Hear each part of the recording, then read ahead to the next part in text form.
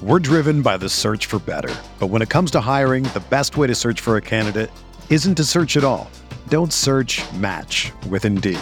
Indeed is your matching and hiring platform with over 350 million global monthly visitors, according to Indeed data, and a matching engine that helps you find quality candidates fast. Ditch the busy work. Use Indeed for scheduling, screening, and messaging so you can connect with candidates faster. Leveraging over 140 million qualifications and preferences every day, Indeed's matching engine is constantly learning from your preferences, so the more you use Indeed, the better it gets. Join more than 3.5 million businesses worldwide that use Indeed to hire great talent fast. And listeners of this show will get a $75 sponsored job credit to get your jobs more visibility at Indeed.com/Blue Wire. Just go to Indeed.com/Blue Wire right now and support our show by saying that you heard about Indeed on this podcast. That's Indeed.com/Blue Wire. Terms and conditions apply. Need to hire? You need Indeed.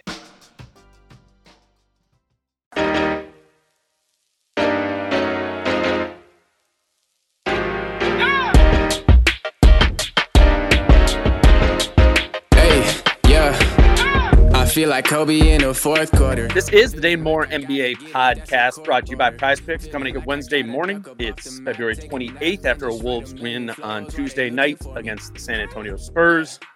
Final score is Wolves 114, Spurs 105. Wasn't really that close in the game.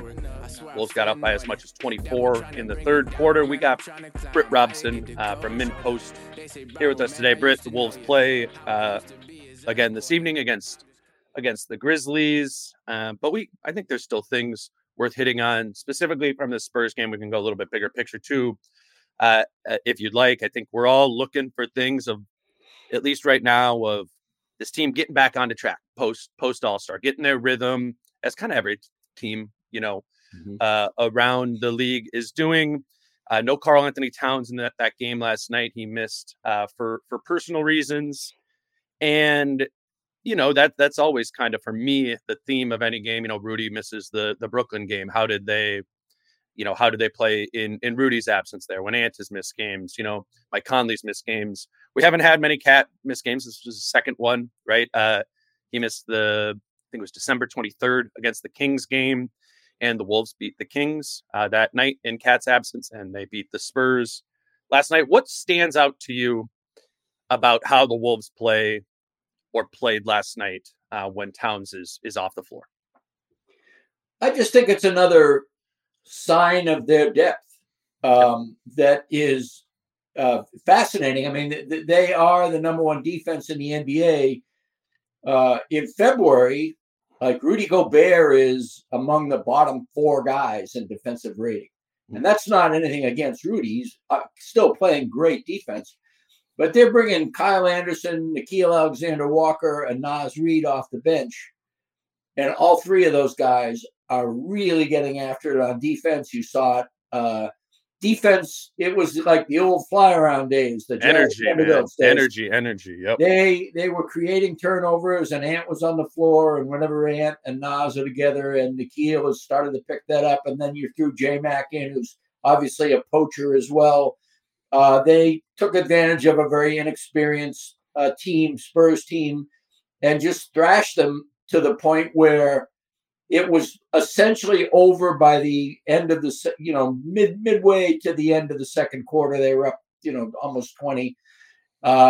Spurs have the worst record in the Western Conference. Wolves have the best record in the Western Conference. So that was notable, that the bench, especially the way the defense gets after it from the bench personnel, was noticeable. And it was hard not to notice that the Wolves clowned around. And, you get a guy like Keldon Johnson who, thrives in garbage time. And, it's what happened the last time they played the Spurs, only they lost that game. This team has a tendency to overassume it gets, frankly, complacent and lazy, and mentally in particular starts to relax and enjoy the game in a manner that is not alert. Mm-hmm. And it got to be a 2-possession game within like 3 minutes to go. And can be a way to, punt the game. It has happened a handful of times to this team already. This team has been bushwhacked by their own complacency far more often than they've been outplayed by an opponent. Sure. They've very rarely been outplayed this season, but they have played themselves into defeats. And that was, I guess, the other thing I noticed that I would comment on is that they still have a ways to go. And I understand once the playoffs happen, theoretically, they shouldn't get that way. But, if you're up 25 in the middle of the third quarter in a playoff game, I'm not necessarily sure this team is going to step on the neck and keep going. It just doesn't seem to be their character. Yeah, and then yet some of it's understandable too. I mean, that's obviously my first instinct, but then you're like, okay, it's a Spurs. You're playing the Spurs on a back-to-back, and that in and of itself isn't at all concerning to me. That you let them back into the game. It's the element of it that is partially concerning is this is a theme, right, for this team throughout the season is letting their foot off the gas, not stepping on the neck. We've seen them lose games where they just let it go there. It didn't ever really feel like it was getting that close to that. Last night, I mean, Finch still was pretty intentional about, limiting Mike Conley's minutes and all those sort of things, like trying to get out of that game without having to do too much. I think they would have liked to go to the bench guys earlier. I think Rudy played 39 minutes last night. Love that. With it being a back-to-back, but, no Carl, maybe you have to do that. I don't know. We've had the conversation so many times about how this team wanes like that. And as always, it just goes back to Ant. Where's his attentiveness at? Where's his effort level at? How much does he want to, step on teams next? Because when he does, Right. What stood out to me, I think I go again when players are missing. I'm kind of looking or when a star is missing, looking for a pairing to kind of step up in that player's stead. And it was obvious last night that the pairing that picked it up was Ant and Nas. Do you know what the best two-man pairing for the season is for the Wolves right now? It's not Ant and Nas. I'll say that. No, it might be Nikhil and Nas, or it might be Slow-Mo, and it'll be one of those three bench guys, I think, in tandem with each other. It'd be my guess. So there's some like Nikhil ones that I separated for like plus 500 minutes. I think it was. And Nikhil is in the fifth best one. Him and Gobert is plus 11.6. But the very best lineup combination this season has Cat been and Rudy? No, Cat isn't in any of the top six. Interesting. I was just like this morning I was going through because I was kind of looking for that. Right, like Towns or whatever. Rudy and Nas has been the best most effective two-man pairing in terms of net rating this season, plus 15.8. And the second most effective one has been Ant and Nas. And they're at plus 15, just about at the same level there. And, we were sitting there at the game together last night and we're like, man, we got to get more of those two guys on the floor together. That pairing, right? Well, and what's fascinating about that is last season, Rudy and Nas were terrible together. And last season, -4.1, it was their worst. And last season, Ant and Nas were fantastic together.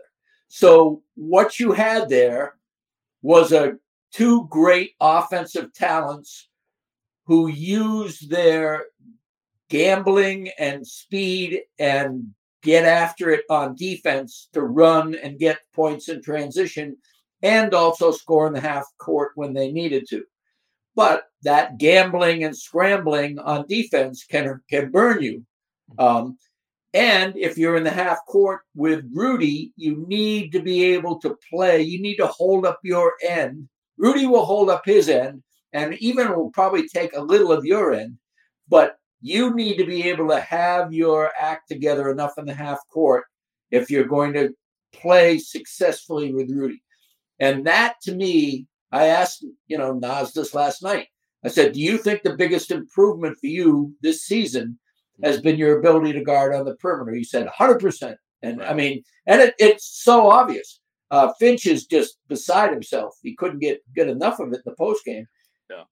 And that is kind of what I'm talking about. It's like when I was thinking about a Cat, Nas, slow-mo front court at the beginning of the season, you know, that was red flag territory for defense. I just didn't have any idea, you know, because slow-mo would be at the 3. He's not a fast person. Nas would be at the 4, kind of unfamiliar territory. And Cat at the 5, we know what that's like. Too familiar of territory. Yeah. And so what Nas has done, and it's funny, Brunson in the first question of the pregame with Finch was talking about slow-mo's versatility. Well, slow-mo plays the same whether he's at the 3 or the 4. It's not really versatile. It's the same position. But Nas, if you put Nas on the floor with Rudy, Nas is like a wing. Yeah. And if not like he just is. I mean, it's not even like ambiguous. And what that means is you could switch almost everything. You know, at the very least, you could do your 2 through 5 switches, 1 through 4 switches with Nas on the floor without even thinking about it. And you can also do zones. I mean, Nas made a play last night where he chased down somebody on a transition play, a guard racing toward the basket. Evan Vassell, and stopped the play. He was in the far opposite corner. Vassell stole it at the nail, started dribbling up the court, and Nas took the longer angle and beat Vassell to the rim on the other side. Fast. I mean, fast as shit.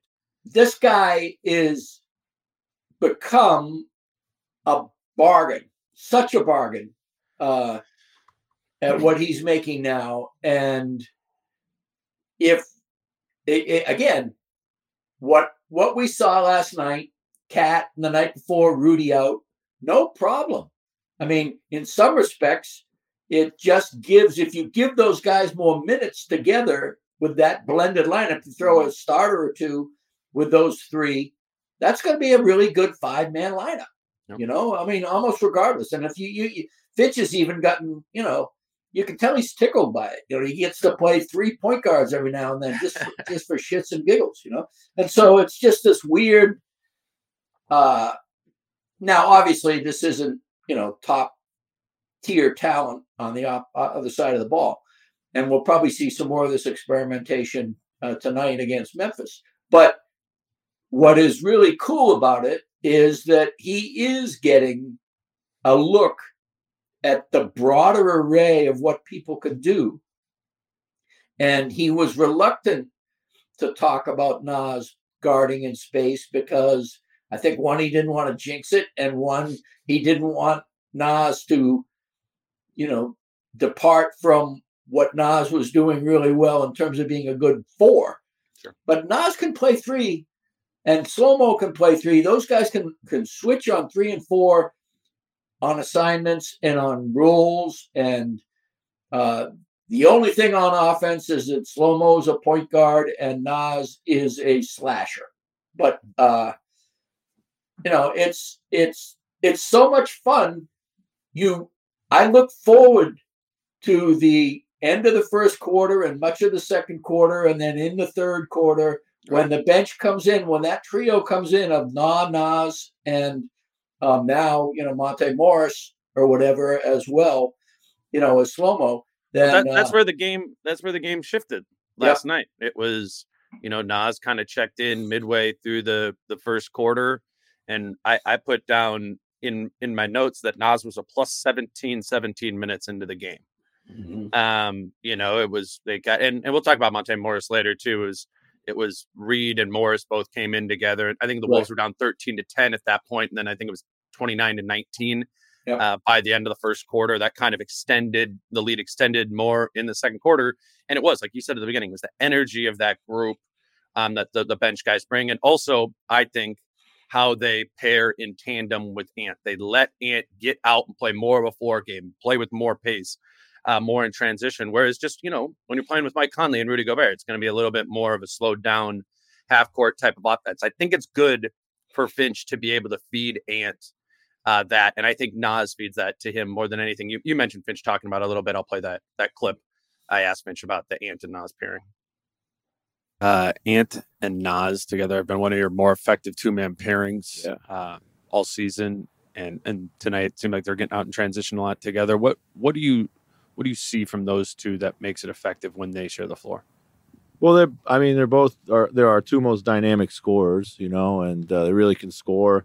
Defensively, Nas has been outstanding, and just taking a lot of different matchups. So gives us some switching there. I think Nas creates a lot of transition opportunities for us. Gets out, kind of. We don't get a ton of those, but he's usually a catalyst for a lot of them, whether he's pushing or at the end of it. So. And he's just a ball mover. Like, he's got that dynamic quality to him about our offense. So, big fan. He was a big fan of Nas. It was all the answers last night. And also, the attitudinal catalyst. Ant is 22 years old and wants to hoop. He doesn't want to set up in the half court, swing, make a cut, set a pick. Yep. That is what Conley and Gobert regard as like beautiful basketball. That's what Ant regards as work. Yeah, like homework. Yeah. And so when Nas comes on the floor, theoretically posts up somebody or even like faces up somebody 18 feet from the basket, dribbles the ball between his legs 2 times, dekes one way, goes the other, goes underneath the basket and uses his opposite hand to bank it in. Ant sees that from his big, and tell me that doesn't get Ant off. No, and I think particularly against Wemby too, that 3 fouls. Yeah, and the last time they played San Antonio at home, at least I remember Nas going at him. No. Nas went at Wemby. I remember the Target Center when I don't remember the win. Okay, they lost. Yeah. The win, Nas played really well against Wemby, and for Ant, that's who you're going at in that matchup. So there's a little more like, okay, that's their best player, on the other team, and my big is defeating him here. He's outrunning him. He's still finishing it. He's beating him. Nas was beating Wemby at times at Nas's game, which was with pace and transition and moving. And then he also beat Wemby at Wemby's game a couple times, finishing at the rim, drawing fouls. Like Nas, everyone out there is, somewhat scared of Wemby at the rim, as they should be. Right. But Nas isn't, and that's kind of, I think that's kind of in who Nas is. It gets him in trouble sometimes, right? Like a little bit of it's a really big meal. Yeah. That fast food. But yeah, just encouraging. And like, I think too with Nas, it's not like he's played great over the last 6 weeks too. So I would say this is just as informative from a standpoint of like getting Nas into this final stretch of the season, and they're trying to achieve is be peaking, particularly offensively, put some more juice into that offense over these last 24, 25 games. And Nas is their best way to do that off the bench. So I think that's what, Finch is excited about as much as anything, because he knows Nas is going to give him more of that offensive juice, but he's excited that Nas is also not costing them defensively. I think that's why you hear Finch affirm that, or you did hear him affirm that over and over in his post-game comments. And it's blended juice. Last night, Nas was 8 for 10, but only 1 for 2 from 3, which means he was, what does that make? 7 for 8 inside the arc. Sure. Against Wemby.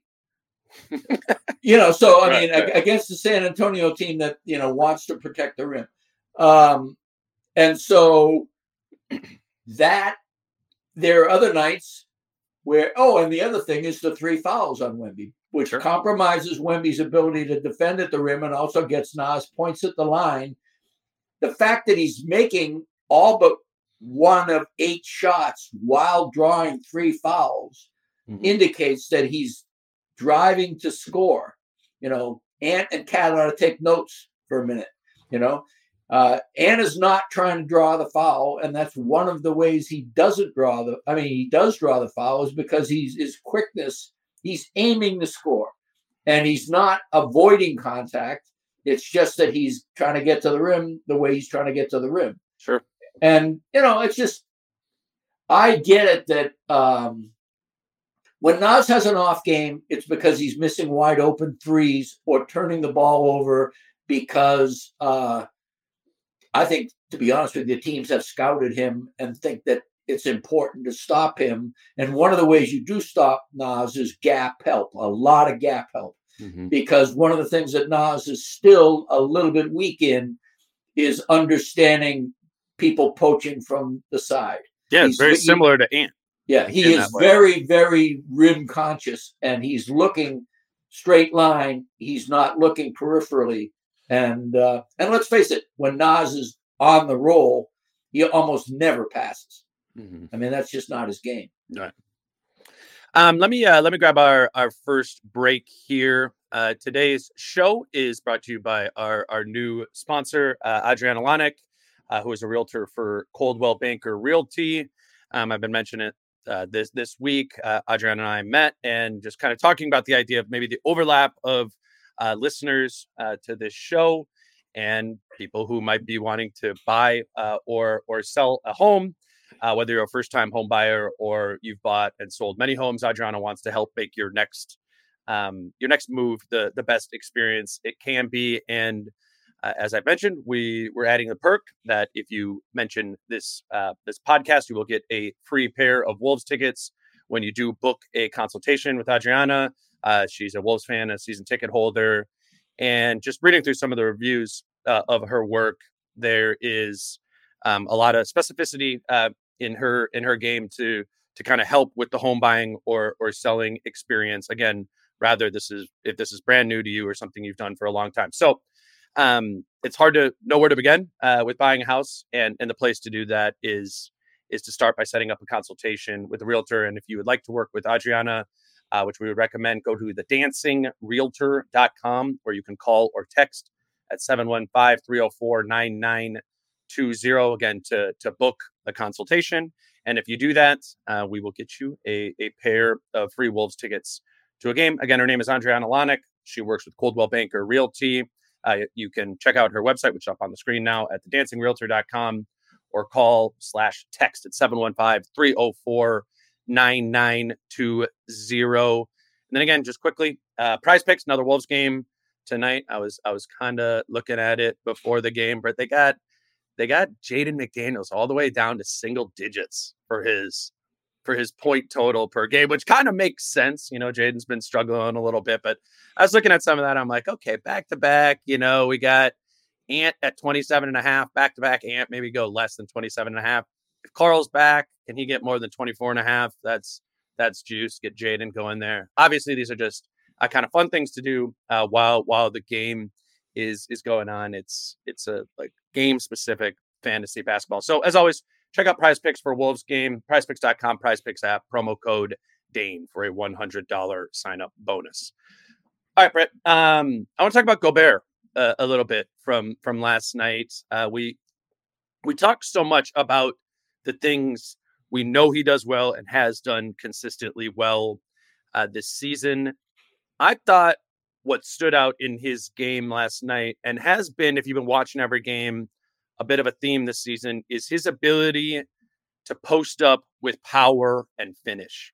If it is somebody who's weaker than him physically, he has, with some consistency, been able to kind of have that power drop, step, pump fake into dunk game. He had that twice, two big ones on Wemby, which even if you didn't watch the game, I'm sure people saw highlights of that afterwards. And it wasn't just like, what I take from that is it wasn't just one time like going against his little brother, right, and dunking on him. Rudy's been doing more of that this season, and looking into some of the numbers, it's been more of an effective part of the Wolves offense than we might give it credit to, because we've seen enough of the lefty running hooks that hit off the top of the corner or whatever. But in the aggregate, although a small piece of the Wolves offense, Rudy post ups have actually been an effective part of this team offensively this season. How do you feel about that? When Rudy is under the basket, he has that deep seal, or they find him in those situations. I know there's this like agita, like anxiety of is he going to dribble it off his foot or whatever? But how do you feel about going to that a little bit more often? Well, I think he's improved what he can improve. He's never going to have good hands, and he's never going to have a good sense of where the basket is. In other words, if Rudy has his back to the basket, he is throwing it up on a memory. He's throwing it up on, I think the rim is right around here. And you if can he's tell throwing that, it up, if he's throwing it up. Exactly. So my point is, what he has done, where he has improved, is his footwork. Mm-hmm. And that is incredibly important because he has no margin of error above his waist when it comes to, getting that turnaround slam. Mm-hmm. And it has to be a slam to some extent. It can, if he's facing up, it isn't even that push shot so much as it's like that, just almost like a putback without getting the offensive rebound sometimes. Right.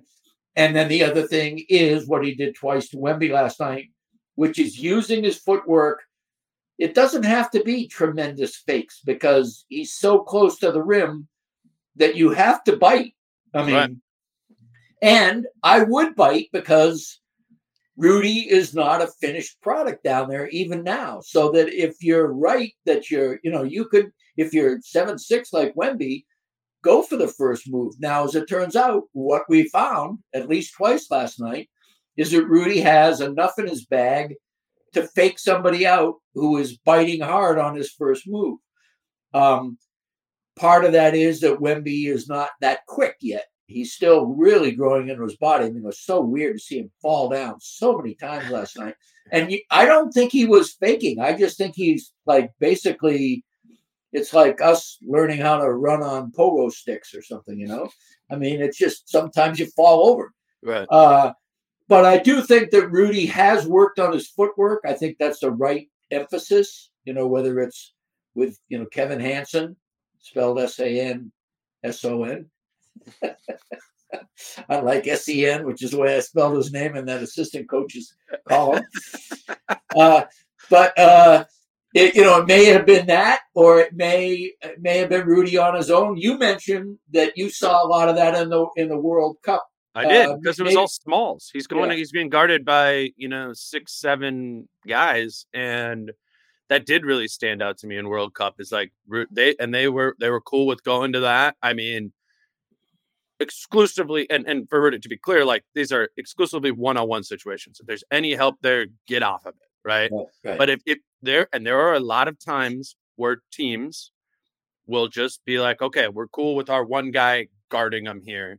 And if Rudy can take advantage of that, that's valuable. And again, particularly thinking about for the postseason and the idea of a team playing small ball against them, no true center, Rudy is going to have to do that, right? It's always been more about, can Rudy punish small ball on offense more than it exposes him on defense? I think this is an important thing. I asked Rudy about it after the game, kind of with that World Cup context. Here's what he said.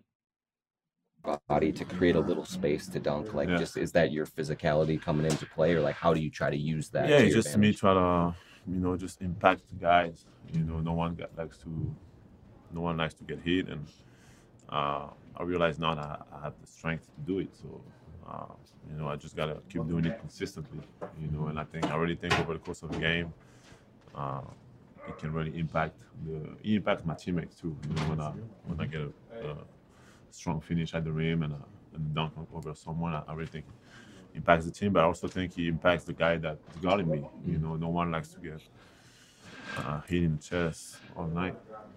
Seems like you started that in like World Cup, more of those kind of like power post ups, more so than last season. Was that something you worked on this summer, or just started going to it maybe more? Just working on my patience, working on my footwork, and also the strength. Just getting stronger and stronger, getting more balanced, and even more explosive. And all those things coming together and be able to have counter. If I, just like I I did tonight, like on a spin move, if he's still there, be able to pump fake and then go back to the other side or finish, draw the foul, and it's fun. It's fun. I still gotta be able to do it more consistently, but I really think it's unstoppable and puts a lot of pressure on whoever's guarding me, and also it draws fouls. So if I'm able to get the guy who's guarding me in foul trouble, that's a huge plus for the team. Britt, I looked it up. 70 post-ups this season for Rudy, and these are marked as post-ups that lead to a shot or a turnover. This doesn't include passes. But you think about it as I'm posting up, all right, I'm going and I'm taking this shot. 36 players in the league have 70-plus post-ups this season. And, to be fair here, a lot of them have like 200 or 150, a lot more than Rudy does. But 36 have 70-plus. And amongst those 36 players, Gobert is 7th in effectiveness in post-ups this season, 1.114 points per possession. That's ahead of Anthony Davis. That's ahead of Cat. That's ahead of Giannis in post-ups. Jaren Jackson Jr., Siakam, Şengün, Nurkic, Bam, Sabonis, Vucevic. Again, a lot of those guys are doing it more. Cat's, for example, here is about double. I think Cat's was 158, if I remember correctly. And it's just a small but effective part of the offense. I thought that I went back to the year before and I'm like, this just has to be way better than last season. But I looked it up. Last season, 81 post-up possessions, 41 players had 81 plus post-ups last year. And Gobert was 13th amongst those 41 players. What's the turnover ratio? Did you chart that? I mean, I might be in here. It's usually in the numbers if you have the page. Yeah, it's 14.3% here, which of those 36. It's relative. Or no, it's the 8th highest of the 36. So he is turning it over. It does seem like a high risk, high reward thing, but at the same time, if I think a commensurate standing on turnovers and efficiency, and let's face it, if you points per play, you just got through saying turnovers are matched into that. Yeah, it is. So what we're really talking about is if he doesn't turn the ball over, he's pretty damn good at getting the ball through the rim, And so here's what I worry about, especially after just listening to him. He wants to do it, and he wants to do it a lot. And, totally fair. It needs to be like 2C in the lineup. Well, if you look at the two, because I went and I clipped these out. They're on Twitter somewhere from me. They're broken possessions. Both of them were. Oh, okay. It was like the first one, the big Rudy on Wemby dunk was it was like Monte Morris pick and roll. He did that like gnashing, goes under the rim with it, kicks it to Nas. There's like 7 seconds on the shot clock. Nas gets into like a handoff with Rudy. Rudy immediately, which was big, decisively went at Wemby, one dribble pump, spin back dunk, and then the other one was on the bench in front of us. It was also like 6-7 seconds left. Rudy's kind of in the dunker and he went into a post move with him. They're not, I think that's your point, right? Perfect. That is perfect. I just think it's just worth noting, right? This is always what we fight with Gobert is the aesthetic, right? The aesthetic versus the result. And I think he had another post up on Wemby earlier. Well, like we said, it's like a running left hook and like just like 0% chance, right? It actually looked like it might have been like a corner 3 pass off the carom, It was just, it was hard. Yeah. But that's just what I think we need to remind ourselves is in the aggregate, this is okay. It doesn't need to be a big part of the diet, but since he's been here, I mean, over a point per possession on those. I mean, like Ant pick and rolls. Granted, he does them a way higher volume. Those aren't a point per possession when he shoots up the pick and roll. And ISOs are less than a point per possession. Nas post ups terrible this season. 0.644 points per possession. Awful. Right. Like even Cat. I looked at his spot up things, which is not obviously when Cat does a spot up and he shoots it. Right. That's well over a point per possession. But in the aggregate, because Cat pumps and goes, and that deteriorates the efficiency of the spot up situations, he's under a point per possession in those two. So it's not like something to just mess around with and do. When the Wolves go to it, it's worked. And again, I'm thinking about this in the case of a team that's going to play small against them being something that they can go to on occasion. That I think that's big.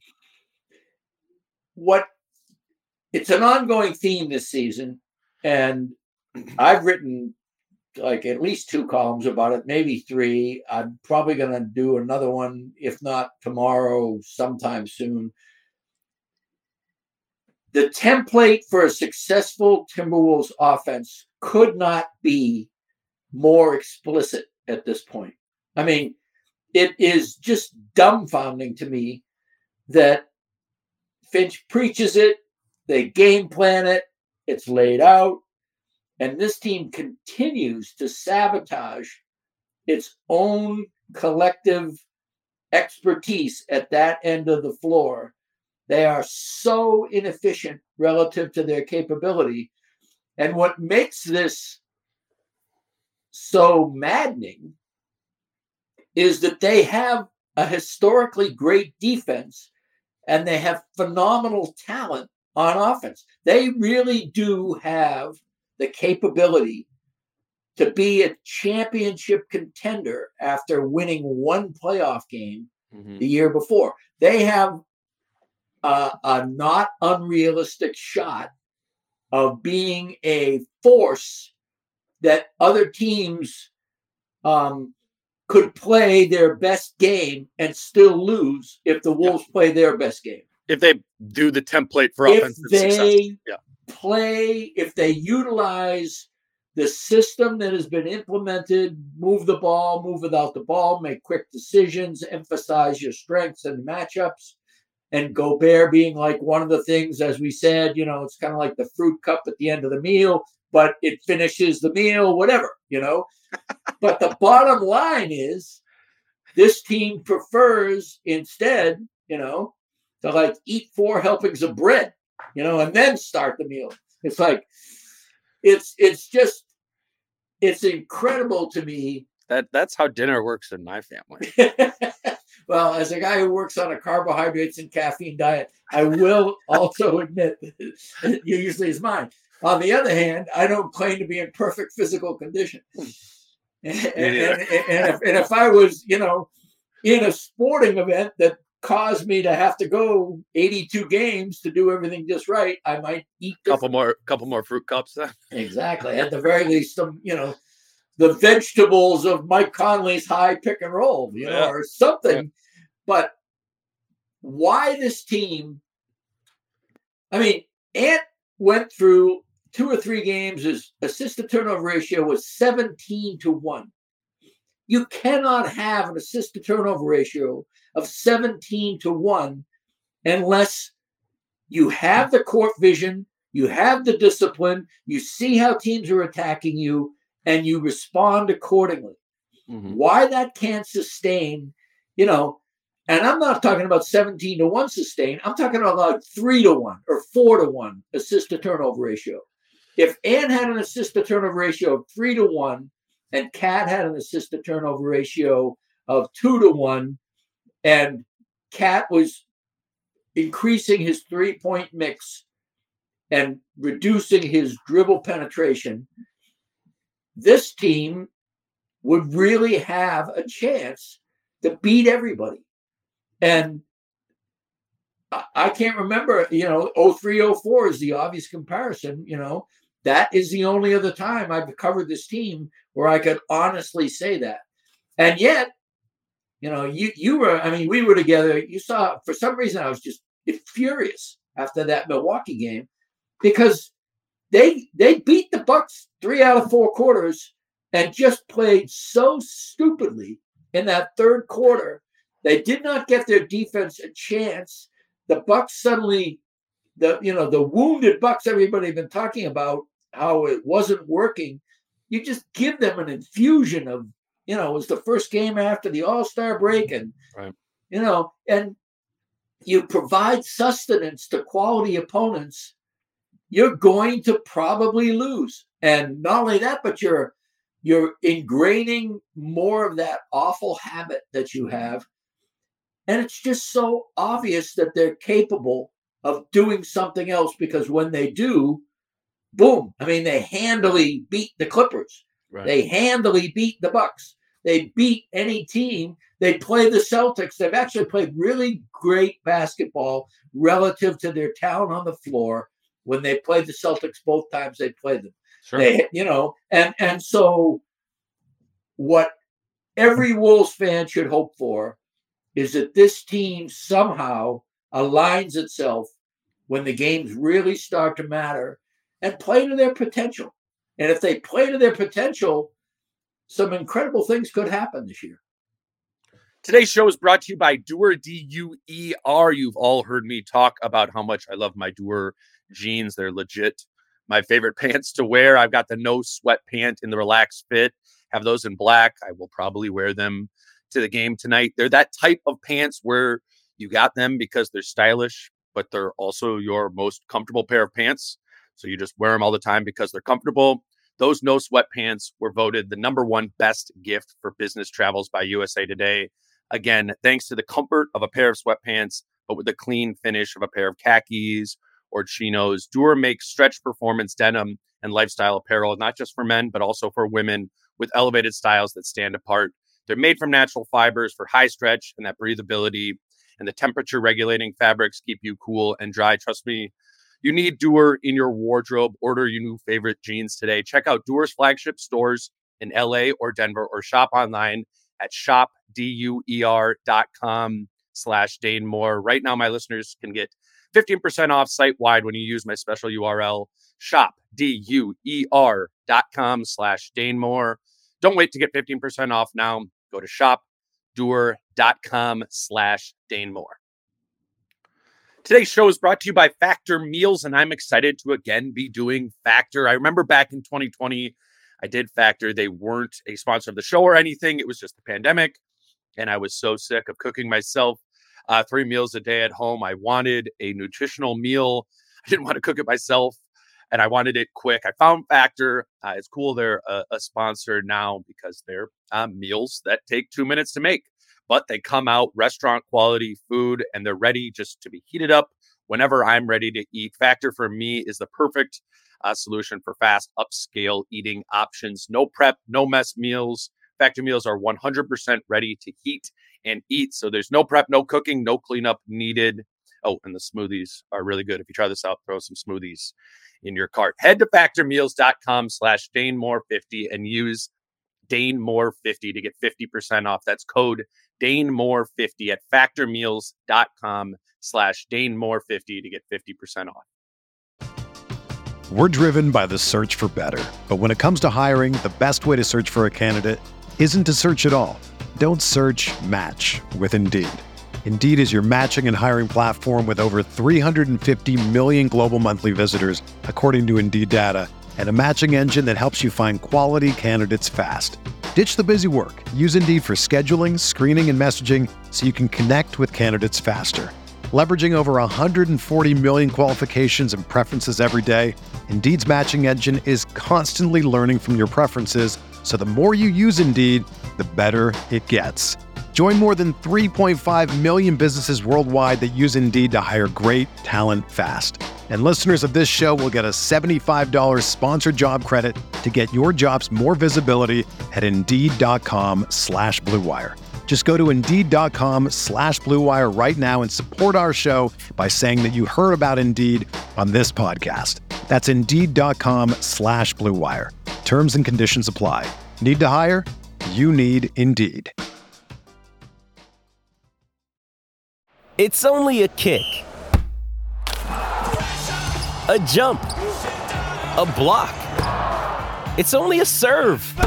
It's only a tackle, a run. It's only for the fans. After all, it's only pressure. You got this. Adidas.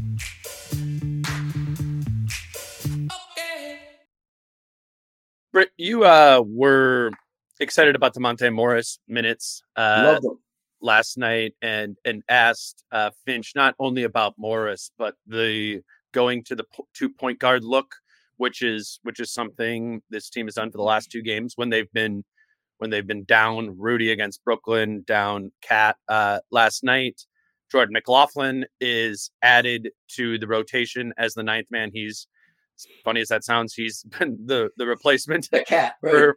for the centers, which is leading to a lot more of Monte Morris and a lot more of the 2-point guard look. Here's you and Finch talking about it. Monte Morris seems like one of these guys that's going to be always a lot better than his box score. Yeah. I mean, for sure. What he did physically, with screens and just recognizing things tonight, does a lot of the little things. Yeah, super smart, knows how to get to his spots. He knows how to get to his shots. He kind of, you can see when he starts to attack, he has a plan. Really, really, really safe pair of hands out there, but it's great to see him knock down shots too. So, are you? You've been down people, but you said having these 9, you're going to have different combinations to give you depth. Yeah. You seem really comfortable with relatively small size on the perimeter as long as you have one big in the game. That seems to be working well. Do you think it can sustain to some extent? Yeah, I think so. I mean, J-Mac's he's played really well for us all season, and he was outstanding tonight in many ways. I thought he was kind of like turned the game at one point, and then, I thought when they had a chance to turn it back, he was great at like stemming that tide. Really, like, we just went with our most experienced guys, and they just happen to be smaller on the perimeter. But yeah, when you have Rudy out there, and Nas has been great rim protection. He's really got got a lot of block shots in the last couple games since coming back from the break. So couldn't get out of there with a little bit more Nas praise in there too. Nas defense. Let's talk about Morris specifically there and what that's kind of unlocking. I mean, good game, and we can talk about that game in particular. But what I was noting during it was, with Monte playing more and earlier, Mike Conley played 10 minutes in the first half and 10 minutes in the second half. On the front end of a back-to-back, Mike wants to play in every one of these games. He doesn't want to do the resting on the second night of a back-to-back thing. Yet at the same time, this is your 36-year-old point guard who's critical to your success in the playoffs. You need that. And that was one of the hopes and expectations of Monte Morris mixing in, is that it was going to allow Mike to have games where he doesn't have to play 30 minutes. And that is happening. It's happening in a different sort of way than we expected. I don't know. I think we just sort of thought it was going to be the starter backup sort of thing. I don't know what it is after this game, but I looked into it before the Spurs game, and 36% of Monte Morris's minutes had come alongside Mike Conley. I would assume it's at that or higher now. But I'm just going to let you rave about Monte Morris a little bit, because that's what you did for about 15 straight minutes. Well, I mean, the first rotation of the game, so many little things he did. One of the reasons the Wolves got Shake Milton was physicality. He's a big dude, 6'5", I think 220, 230 or whatever. And they thought, we're playing bully ball. Let's extend it to the perimeter. Let's get all 5 guys who can do this, crunch people. And that was one of the reasons that they were excited about Shake. And Shake didn't have that. Shake was in so many ways, he was not what was advertised. And I just think it was a bad fit. And, no discredit to either side. It was just clearly something that didn't work out. I looked up Monte Morris's weight. It's 183 pounds, which I simply don't believe. I don't believe he's 2 pounds lighter than J-Mac. I mean, I think that he's, and let's say he is. I haven't seen a perimeter player. I haven't seen almost any Wolves player in, 10 years that has slyly meted out punishment on people screening him the way Morris was doing last night.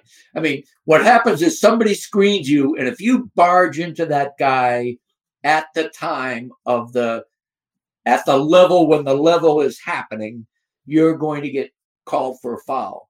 If you do it like 2 beats later, you're not going to get the foul because the guy is moving off the pick and starting to move somewhere. And there were a couple of times where Morris just basically let him know he was there, and it was physical basketball. And, it's an old Sam Mitchell. Sam Mitchell used to do this. And Britt goes to me in the middle of the game and goes, he's really reminded me of Sam Mitchell. I was like, who? I don't even know what that means. And it's like, it's a journeyman trick that used to be a lot easier to do. Trenton Hassel used to do it too, of just being somebody who reminds you that they're in the game with a couple of chucks. And you know who does it really well? I mean, not actually really well because he's really blatant at it, but gets away with it a lot because he does it well, is Mo Wagner of the Orlando. A guy who just, he barges into people. And Monte Morris, I love the fact that coming in to this, trade that happened, you look, his assist to turnover ratio is incredible. He can stick a 3. He runs a pick and roll. It was not. Haven't seen I did not see Monte Morris as the kind of guy who would be like straightening up, screeners on the perimeter. And that's the kind of thing, it softens people up. Mike Conley is the beneficiary because those guys are a little bit, he takes the starch out of some of these guys. And then you have the situation, there was a ball where, remember that like Ephus pass or whatever, that guy threw a ball, way up in the air. Monte Morris knew that he wasn't going to be able to get that because the guy he was guarding was bigger. I can't even remember who it was. Might have been Sochin, but whoever it was, I can think of Ant, Jade McDaniels, Nas. I can think of so many people who would be like treating it like a jump ball. Here we go. And the odds are, because they would be coming into the play as this guy's almost going straight up because he's almost underneath it, it's a foul situation. You might get the ball, and it might be a cool play. But what Monte Morris did was got himself in defensive position right in front of where this guy was going to catch the ball. That's just smart basketball. And then I think it might have been the same play or a possession later, that play where he was using his hands. There's like 4 guys who were batting it around, and he found the right way to not only secure that ball among 2 or 3 other pairs of hands, but to dribble through it, come down the floor, turn down the 3 or the open 2, to dish it for an open 3 or a slam. I can't remember which one it was now. I tweeted it out. But it was like, he had like about a 7 possession run where 4 of those possessions, he did something that showed something unique, something that players don't do every day. Yeah. And this is like how you used to react to Jared Vanderbilt. Seriously. Yeah, exactly. Well, and all of these things that you're talking about, if I'm remembering correctly, happened at the end of the first quarter. Yeah, it was the first rotation. Monte Morris checked into the game. Wolves are down 13-10. And at that point, for the rest of the quarter, they went on a 19-8 run. And again, that's when Nas came into it, got him. It wasn't like, I think Morris had 1 3, but 2 assists. I'm pretty sure that's what he left the first quarter with. So it was part of a group, but it was, Nas, not always, but when he does kind of inspire inspiration right away in that first shift, he hits that first 3, he makes some sort of big play, dunk, whatever. There's something to that. It kind of, I think it gets Ant his second wind. Ant plays the entirety of the first quarter and the entirety of the third quarter.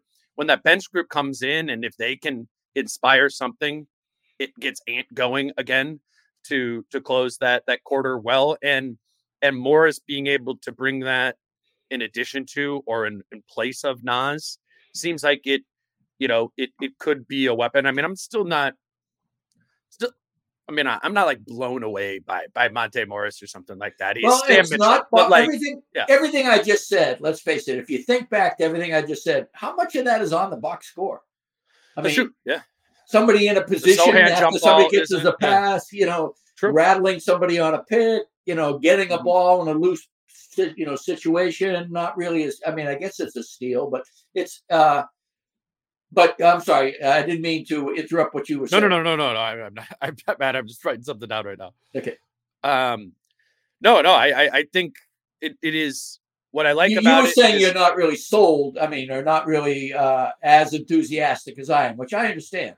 Yeah. No, I mean, I began to realize I was kind of going overboard just because what happened was, when somebody makes a really cool play and you just say, all right. I'm going to watch him for a couple of plays. Mm-hmm. And as I watched him, he made like 2 or 3 or 4 plays. It's like, whoa. I don't say that to mean like a dig or anything. I say that to mean like, I don't think there's a level beyond that. Right. No, absolutely not. If it was if it was somebody who was like when Nas and Nikhil started showing signs of this stuff a couple of years ago, it makes you go, because more can grow on top of it. Right. Monte Morris needs to do that. That's it. What he can grow more on is getting in better shape, getting his legs under him after, only having played in I think it was 68 minutes with the Pistons before he, he got to the Wolves.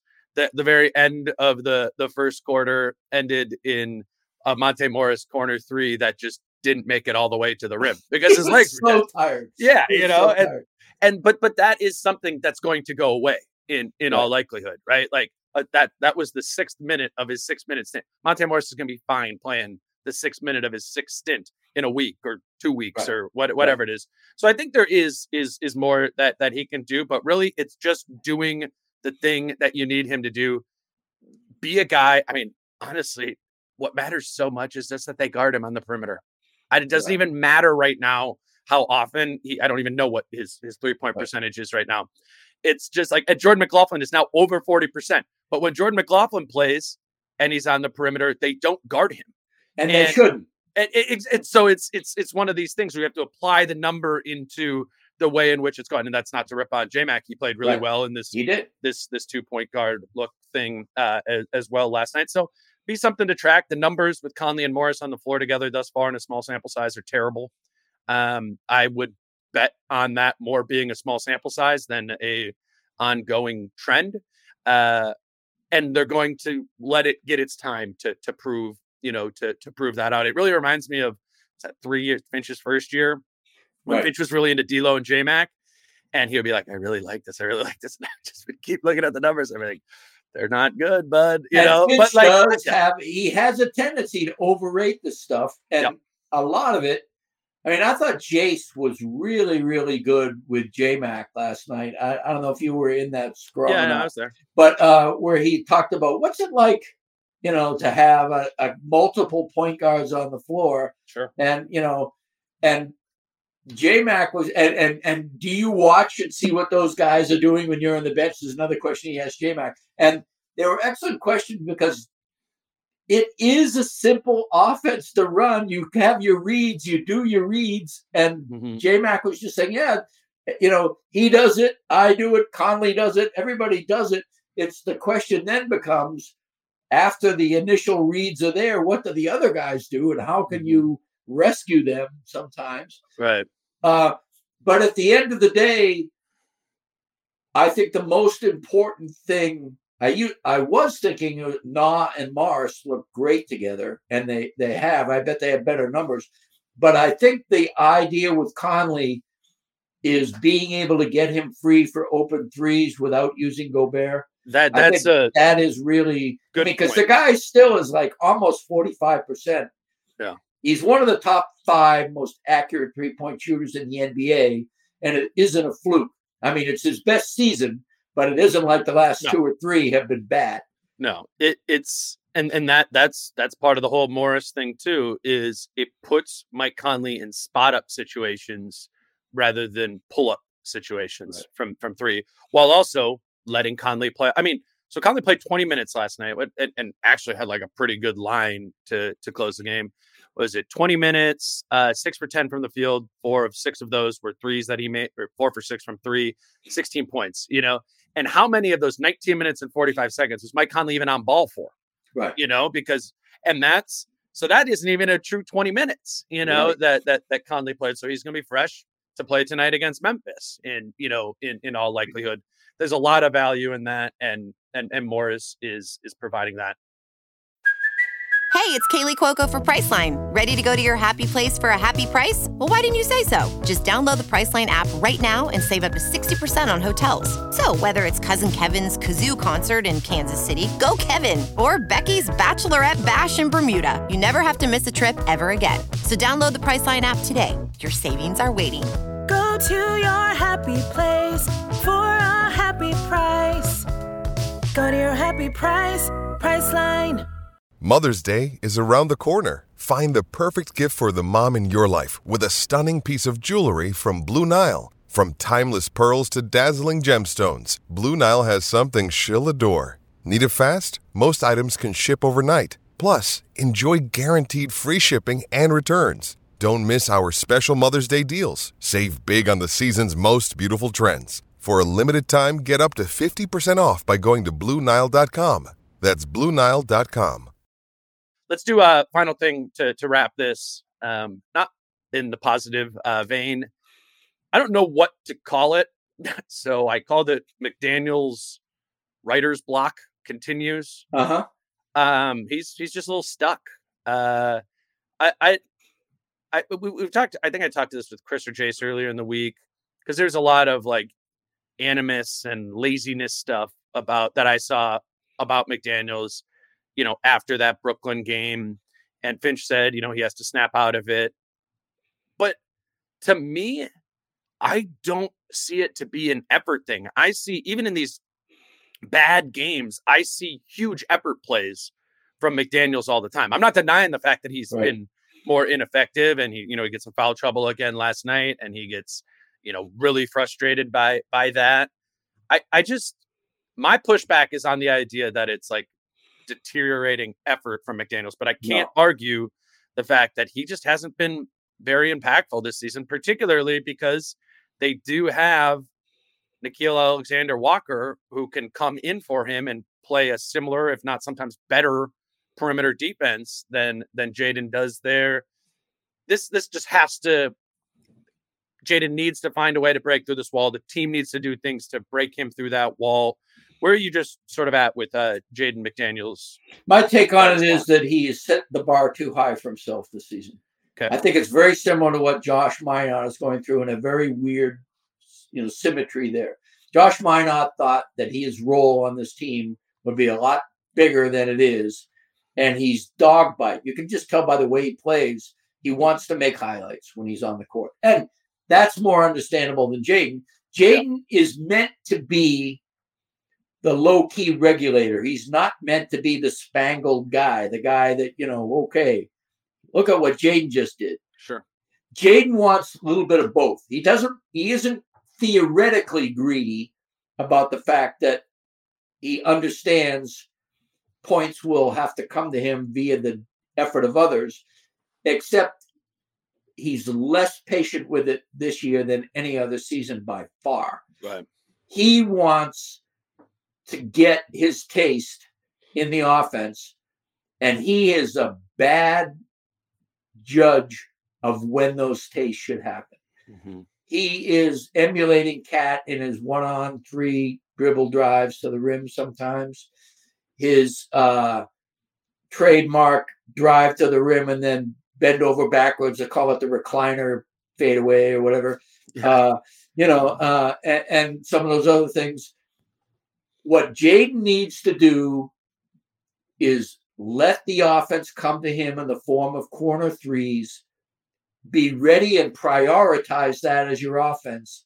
And then after you've hit a couple, up fake, put it on the deck, and get into your spots. But we're 58 games in. That's not working. And that is what he has done. It isn't like he doesn't have experience with this, because that's what he did for 2 years. I'm not saying that's not the right role. No, I'm saying that role is not working. I've got to think that Finch and everybody who works with Jaden is telling him. I mean, you have to call it be patient in a certain way. All I can say is what we have seen from Jaden McDaniels that we hoped would go away is that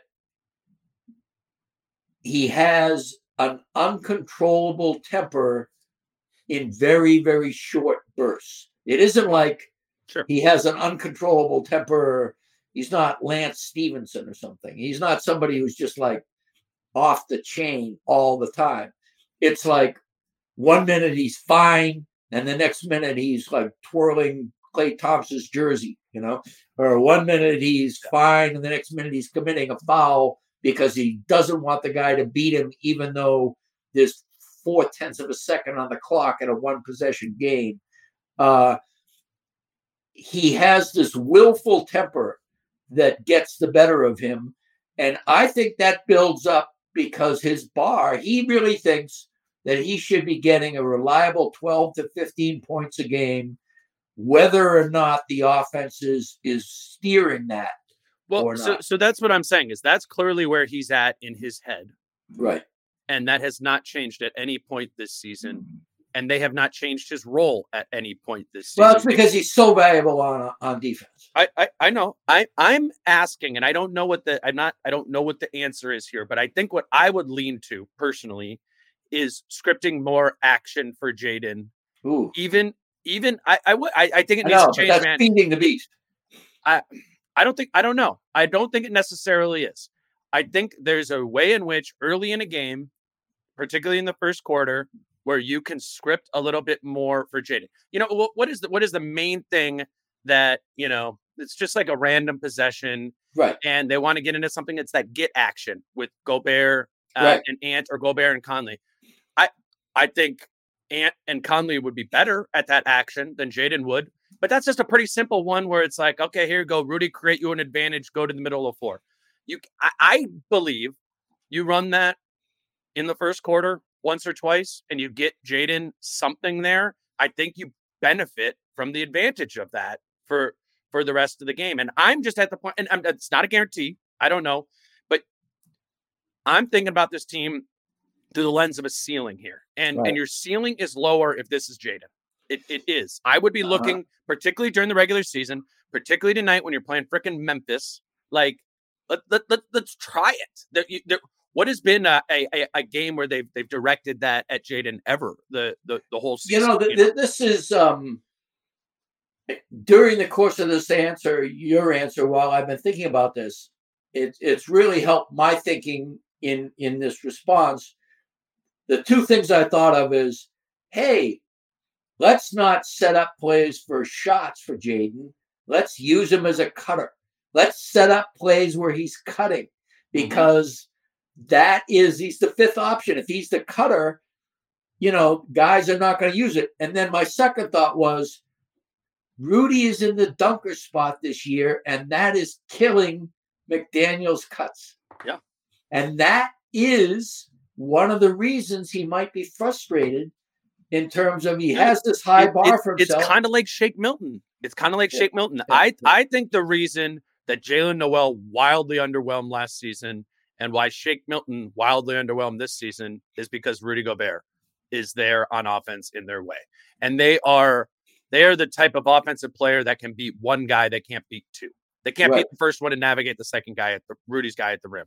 And that's why, But the other thing is they cut both Shake and Jalen Noel do a lot of angle cutting and right up the gut cutting. McDaniels is best on baseline cuts, and that's where a guy in the dunker spot is really going to kill you, because there's literally no room. The people can't take the cut seriously to begin with. You're running, you're killing spacing, and you're putting two guys on the baseline so nobody can get back on defense. It is just a terrible. You can't, unless he's on the weak side, and you've done some wonderful, gymnastics with people who typically don't like to do the gymnastics, like Ant and Cat. You are not going to get that open lane on the weak side, and so I mean, I don't know if this is accurate. I'm thinking out loud here. No, I'm just thinking of. I think what our ideas colliding together are saying is when McDaniels is on the floor, if it's important to you to get him more, which they might just be at the thing of like, no, it's not. This is the role, whatever. Right. But if you want to get him more, it's putting Gobert in the slot where he's played some too. That's where he gets into that action with Conley or Ant often, or sometimes he just plays out of there. And you could even screen the cutter. I mean, screen the man who's Flair, whatever. Theoretically, Jaden is being guarded by. It's the starting spot for Gobert, in which when Gobert is here, does it allow Jaden to be a weaponized cutter? Because it does in the slot, it doesn't in the dunker. That's exactly right.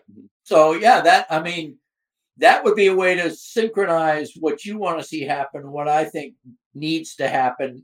Because I think running like pick and rolls or spot ups or whatever for Jaden is only going to increase the guy. He's probably one of those guys, he's never made $25 million in a year. And, he's got to be thinking, especially when he commits fouls and is off the floor for a while.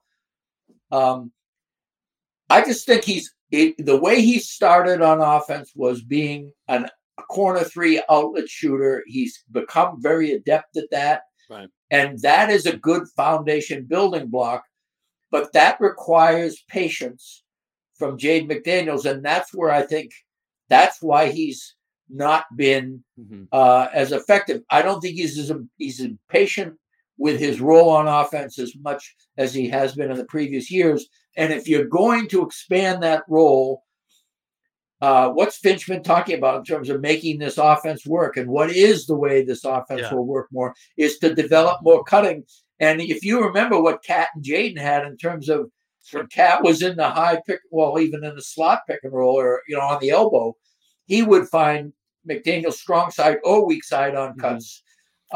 Finch referenced that pregame yesterday because he got a couple of McDaniel's questions too. He's like, when Cat is involving him here too, Jaden, he was at Cat and Ant, but he kind of focused on Cat a little bit more because Cat really likes to do that. Yeah, Cat loves to feed layups. And so if Ant feeds a layup, Ant says, "Okay, well, I've done my duty. I'm shooting the next time." Yeah, that's true. And Cat's going, "All right, man. I'm a complete player." I just think it's an interesting overall philosophy sort of thing, right? And what Finch normally sticks to is I believe we're aiming for the best thing here, and we are going to be patient and let that evolve to come to be, right? That's like the whole kind of process. But we don't know what he's saying behind the scenes because he sees what we see, which is I'm just saying it's been the same. A lot of McDaniel's the same, the way he's been used and the way his effectiveness has been. And yes, there's been the good examples of when Ant and Cat are moving it, that it's working. I'm just a more impatient person and see and find the need to have Jaden McDaniels playing at if we go into the playoffs and go, Jaden McDaniels and Nickeil Alexander-Walker are about the same thing. That sounds great. What you actually need is Nickeil to be at that level and Jaden to be above it. And that is not just defensively. That's the whole game together. So when we're talking about, these final 24 games, little things that they can do to add to it and be peaking at the right time. Yeah. If Jaden McDaniels has like a 10-game run here where it is that 12 to 15 points a night and you feel it, resonating on the defensive end as well. I think that gets me, more encouraged about this team, but he's for sure in a slump right now and hope, just needs to, I don't know, he needs to break out of it or they need to break out. And the way he's in a slump is that he is not availing himself of the chances to be an efficient scorer. Yeah, he almost never gets shots. And part of that is I don't think that the offense is so sabotaging him that he can't adjust and begin to create things for himself. So it is on him to some extent. It also is a tough role. And also, I just got to think that, let's face it, there's been a lot of dings on his resume since that breaking his hand thing. Yeah, the ding of the wall. Yeah. Yeah. And so it is that he's got a fat contract for a long time. So it isn't like he shouldn't understand that this franchise has backed up their faith in him. Now it's on him to accept the limitations that have been put on him and to get the most out of it. Yeah, no, absolutely. And that happens from time to time, not at the frequency you'd like to see, but it's not like it's never happened. And, and, it's that, and it's encouraging, and it's just something to track over these. Well, I mean, look at what Rudy has done. Look at what Mike Conley has done. These are old vets who just want to win. They have. Yeah. What Mike Conley was doing in Utah before he came here is night and day from what he does now. Yep. What Rudy Gobert was doing in Utah compared to what he's doing now, totally different. In terms of offensive role, for sure. Yeah. These guys have understood what they have to do in order to make the team overall better, and they have done it. I mean, but it's also common that a 31 and 36-year-old would do that, and a 23-year-old wouldn't, or wouldn't come to it as much. And we're all, and I know people are sitting there like, well, it's what you have to do, and it's what we're saying you have to do. But at the same time, this is a 23-year-old human. It's the same reason Ant is continually making turnovers. It's the same reason this team, as Finch says, immaturity shows up in a bunch of different ways. And when this team does have the occasional fall apart, it normally goes back to the younger players finding immaturity in different ways. And that's just going to come with your 23-year-old sometimes. A 23-year-old who is very, very quiet and has an explosive temper. Yes, that's true. All right, we got another game tonight. The plan for tomorrow is I'm just going to do a little 15-minute maybe solo recap of just some main themes of the Grizzlies game, and then I'm going to have Brendan Nunez on, who covers the Kings. The Wolves play the Kings on Friday. Less so a preview of that Kings matchup on Friday, and more so the idea of what that could look like in a playoff series. I've been watching a lot of the Kings recently because I felt like I hadn't, and I think that might very well could be a first round matchup. So Brendan and I'm excited for that. We'll talk about that tomorrow in the Grizzlies game. But Britt, I will see you tonight, and I appreciate you doing this with me today. Sure, no problem. All right. Until what will that be? Thursday morning, when I come back, talk a little Grizzlies and Kings. He's Britt. I'm Dane. Another Wolves game tonight. Until then, peace out. How I'm feeling, man, I hope it never stop, yeah. Green and hot so you can find me in the crowd, yeah. Don't let standards ever bring you down, yeah. Hope you dancing like nobody else around, yeah. It's happening daily. We're being conned by the institutions we used to trust. The mainstream media is distracting us with meaningless headlines instead of focusing on the harsh realities facing American families. Time is short before something big happens, and that's why so many folks are preparing. They're becoming self-reliant by investing in emergency food storage from My Patriot Supply. Go to MyPatriotSupply.com and secure 4-week emergency food kits for each member of your family. Each kit contains tasty breakfasts, lunches, and dinners, averaging over 2,000 calories per day. Save $50 on each 4-week food kit you purchase. Plus, get free shipping on Ready Hour 4-week emergency food kits. You're not ready if it's not Ready Hour Foods. At My Patriot Supply, you can also get solar power generators, water filtration units, heirloom seeds, and survival gear. Order by 3 p.m. and your unmarked boxes ship the same day. Shop MyPatriotSupply.com today. MyPatriotSupply.com.